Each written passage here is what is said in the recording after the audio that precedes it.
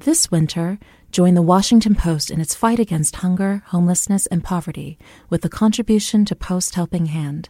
To learn more and donate, visit posthelpinghand.com. From the newsroom of the Washington Post. Hey, it's Roz Helderman from the Post calling. How are you? Hey there, it's Sungmin from the Post. Hey, it's Dave Farrington from the Post. Have you got a second to talk? This is Post Reports. I'm Martine Powers. It's Tuesday, December 31st.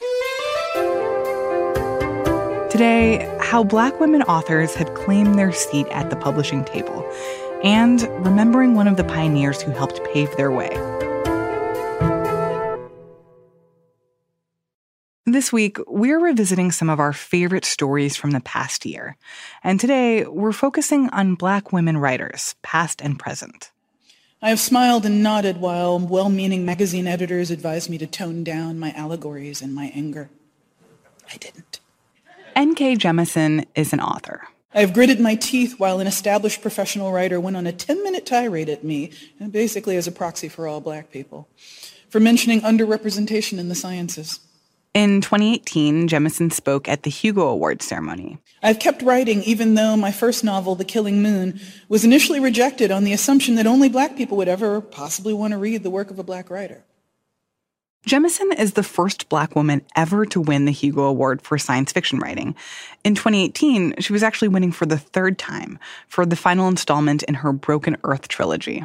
I have raised my voice to talk back over fellow panelists who tried to talk over me about my own damn life.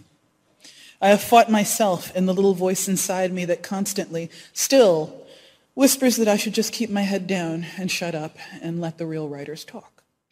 Jemisin is one of the few Black female writers who's had enormous success in a literary genre dominated by white men. I was very good at writing straight white male characters, even though I am not myself a straight white guy, because I'd read almost nothing but that. Even like words used to describe skin color were not a thing that I'd had a lot of exposure to. But Jemisin realized that she wanted to change that. The thing that I wanted to do that I wasn't seeing in a lot of my own fiction, though, was just simply showing people like me as actually having a future, because that was a thing that science fiction and fantasy generally was not doing. You know, I would read these stories set, 5,000 years in the future, whatever, and everybody was white or everybody sounded like they were from Iowa or whatever. And, it just made you wonder what the hell happened. The Broken Earth trilogy is a fantasy set on a future Earth suffering through a climate catastrophe. Her main protagonist is a middle-aged woman of color.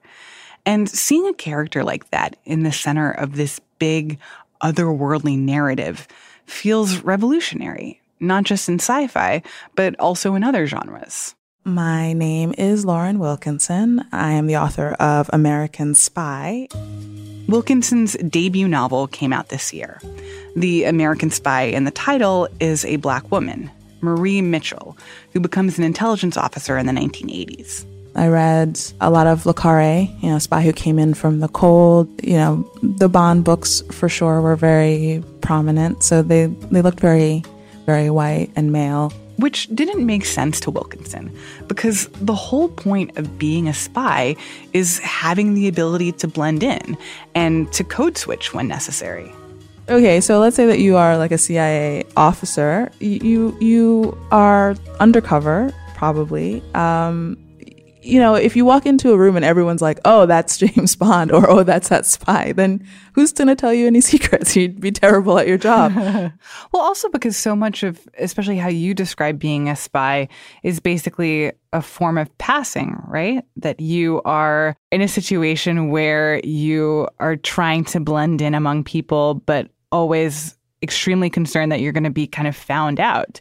And that's potentially dangerous if you're found out. And that's for me the parallel for racial passing in the 20th century, early 20th century in this country, how dangerous it was. But sci-fi and spy novels are not the only genres that have been historically dominated by white writers. My name is Jasmine Guillory, and I'm a romance writer.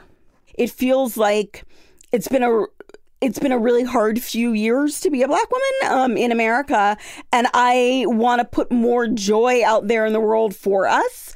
You know, I know a lot of Black women who have gotten their happy endings. I know a lot of Black women who have fell in love, who have, you know, had like wonderful love stories. I want to tell those stories to the world. And so she did in her debut novel, The Wedding Date. Alexa Monroe is the chief of staff to the mayor of Berkeley. She is sort of a short, plus-size Black woman. And one of the reasons that she's very surprised that this man asked her to be his date to the wedding is that he is, you know, a tall, attractive white doctor from Los Angeles. Why was it important for you to have a Black woman represented in The Wedding Date as the core character?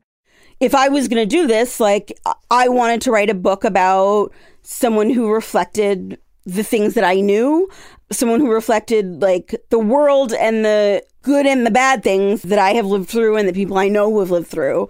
And it just felt important to me to write a character like Alexa. I mean, for me, this is a spy book, but it's secretly just an opportunity to talk about a Black woman's feelings for 300 pages, you know? So I assume that it's women who maybe this book will resonate most with, particularly if they've ever tried to navigate, you know, their professional lives and the kind of being told directly and indirectly that they're reaching beyond where they're supposed to. I feel a lot of women can identify with that, and particularly women of color. I don't think that I'm trying to represent anyone in particular, but I think that if Black women read it and didn't like it, that would be the group that I would be most upset that I let down. But what I think is so important about what you're doing is that it has this sense of familiarity with structural oppression and with the ways in which the themes of being an other now in the world today are also applicable in the future. In a lot of science fiction stories, you know, the way that they choose to engage with it is by having aliens be oppressed or robots be oppressed or something like that. And meanwhile, the humans in the story are still all white people from Iowa. So, you know, what it comes down to is that the writers of these sort of strange-looking oppression stories want to engage with the subject matter, but they're still uncomfortable themselves around actual living people of color or actual living people from diverse backgrounds that are not theirs. So in a lot of cases, they are trying to tackle a subject in allegory that they're not comfortable dealing with in reality. They're not willing to actually engage with it on the level that it kind of needs to be. And they're not willing to engage with the people who are most affected by it. And so, you know, kind of making the robots be oppressed or the aliens be oppressed is sort of a cop-out in a lot of cases. For Jasmine Guillory, what makes her novels feel fresh and relevant is somewhat of the opposite. The fact that, at least when it comes to romance, structural oppression doesn't have to be front and center in the love lives of Black women. Well, what I think is really interesting about The Wedding Date in particular is the fact that it depicts an interracial relationship, but it doesn't do it in a way that makes that the core of the narrative. And I just think it's really cool the way that your book talks about the fact that this is an interracial romance and addresses it and doesn't completely gloss over it, but it's not like a core conflict. Right. I mean, I think that was something that was really important to me while writing it, is that I didn't want... You know, I wanted race to be talked about in the book because race is something that I think normal people of color talk about in their daily lives all the time, but not in a like constant oppressive way, right? It is something that, you know, something comes up, you mention it, and then briefly talk about it and move on and talk about other things. And that's how I wanted the conversations about race to be in this book. And I absolutely didn't want like their core conflict to be about, you know, oh no, I am Black and you are white. What are we going to do? Like, I don't think that is... I mean, I know a lot of people who have been in interracial relationships and have been myself. That is never the core conflict. What's notable is that Guillory, Jemison, and Wilkinson have all found success in a publishing industry that gets a lot of criticism for its lack of diversity, both in the authors that they publish and also in their own staff. Publishing is still a business that is owned by white men, and, the people at the top are all white men. In a 2018 survey of the top romance publishers, only 7.7% of books were written by people of color. Another recent survey of the publishing industry found that 82% of the editorial staff was white. For the longest time throughout my childhood, there were really only like 4 writers of color: Chip Delaney, Octavia Butler, Nalo Hopkinson, and Stephen Barnes. But, everyone would sort of bring out those 4 names whenever you wanted to try and point out that, there's a little bit of a gap here between what the readership or what, society looks like and what the writership looks like. And so, when you've got such a small number of people and when you've got gatekeepers within the genre actually actively working to try and keep those tiny group of people from growing, or even trying to keep them from expressing themselves clearly, that's a big part of the problem. I think publishing has always had this idea that, Black people don't read books and that Black people don't buy books, and that therefore, what's the point of putting out books that are geared towards them, right? But I think Black people have always known that we read a lot of books and we also buy a lot of books. That's why, for a long time, the way that many writers of color were able to make a name for themselves was by self-publishing. And this was especially true for romance writers. Romance has always been diverse. I think it's only that recently big publishing has started to catch up with that, right? And so it's been really wonderful to see at least a little bit that big publishing is starting to catch up to how diverse romance can be. That there's an audience for it now is exciting for me. That people are like, oh, I do want to explore a new world in the movies that I watch and the books that I read.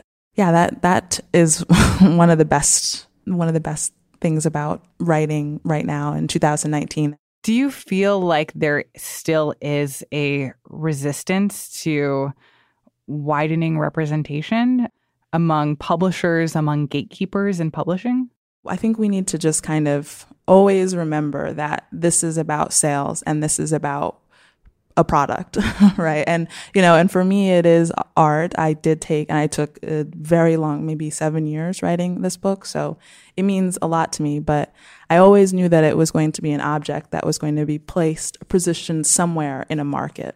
And I think that there is right now, people look at products created by people of color and they say, I think we can sell this now, and I think we can sell it. And that is a complicated thing.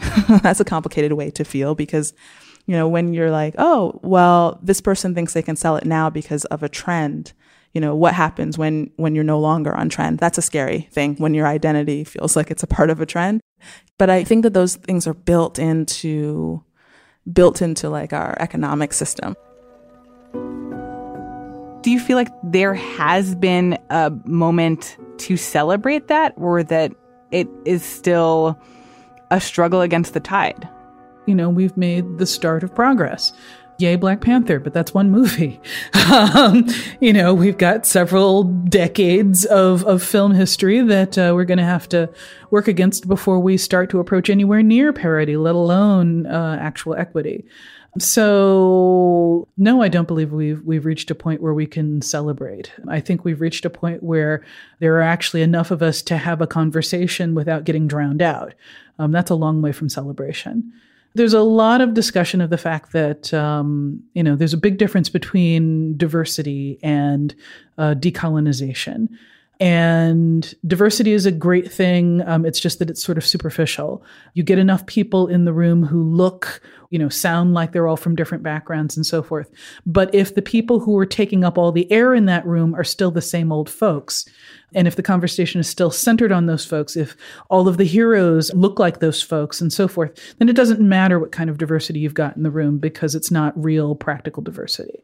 So the way to kind of address the issue is not just to look at physically who is in the room, but also to try and make sure that you're not following the same patterns and not replicating the same power structures that have caused the problem in the first place.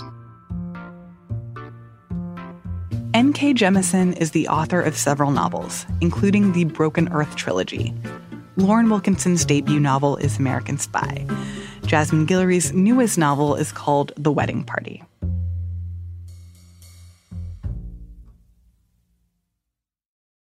And now, one more thing. You can't talk about Black women writers without talking about Toni Morrison. She died in August at the age of 88. Here's how we remembered her then. When I was in 8th grade, I discovered a book on my mom's shelf. It was called Sula. And when I read it, it completely changed the way I thought about myself and my place in the world. It was about loneliness and connection and women coming into their own and discovering the power of their own minds. And it was about being Black. Toni Morrison was the author of that book and many others. The Bluest Eye, Beloved, Song of Solomon.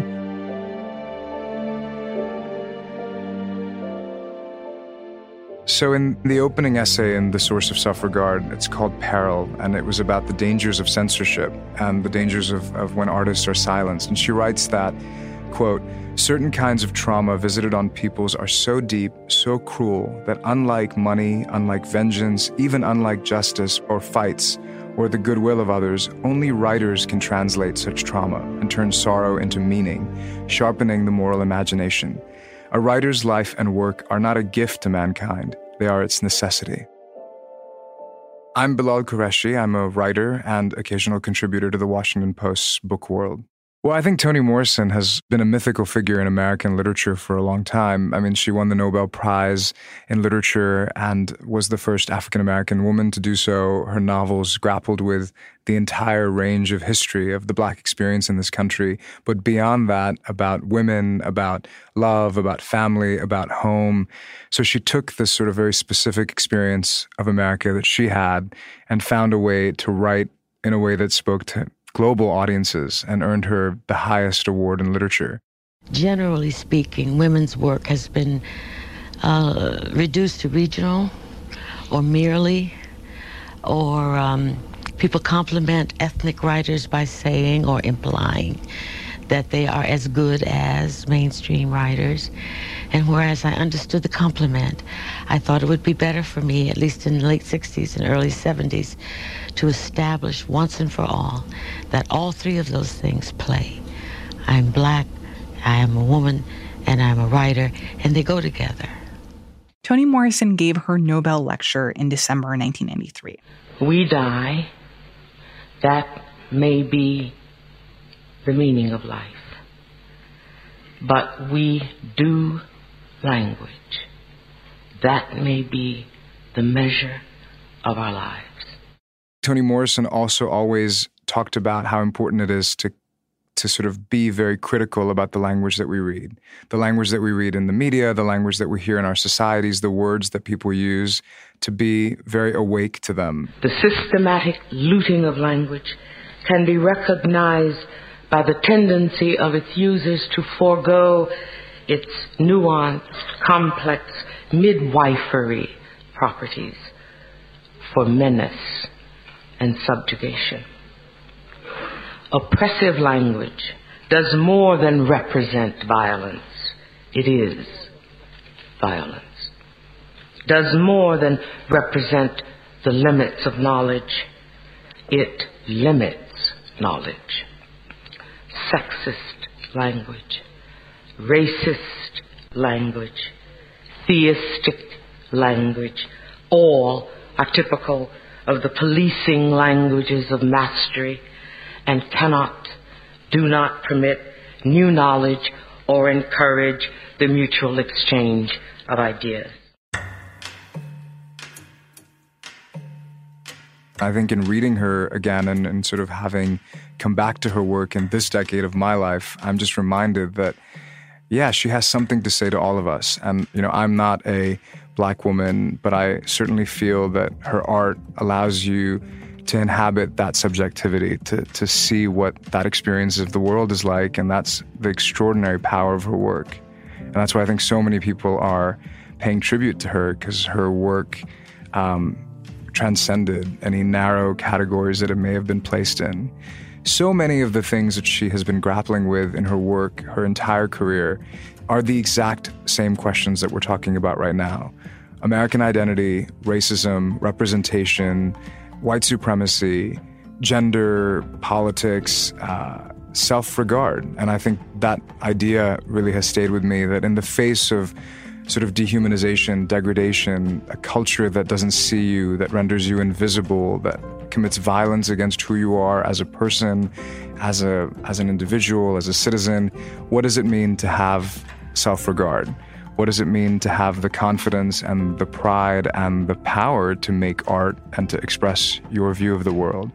So that, for me, feels so urgent to any of us who are living in America today, especially those of us who are maybe people of color or people who have immigrant backgrounds.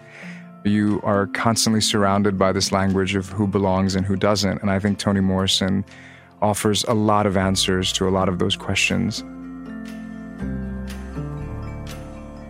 Bilal Qureshi is a contributor to The Washington Post.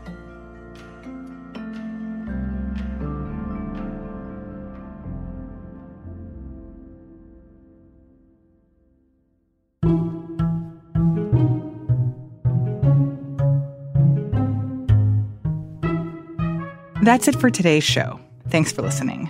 Tomorrow is New Year's Day. From all of us at Post Reports, we wish you, our listeners, a very happy New Year. I'm Martine Powers. We'll be back on Thursday with more stories from The Washington Post.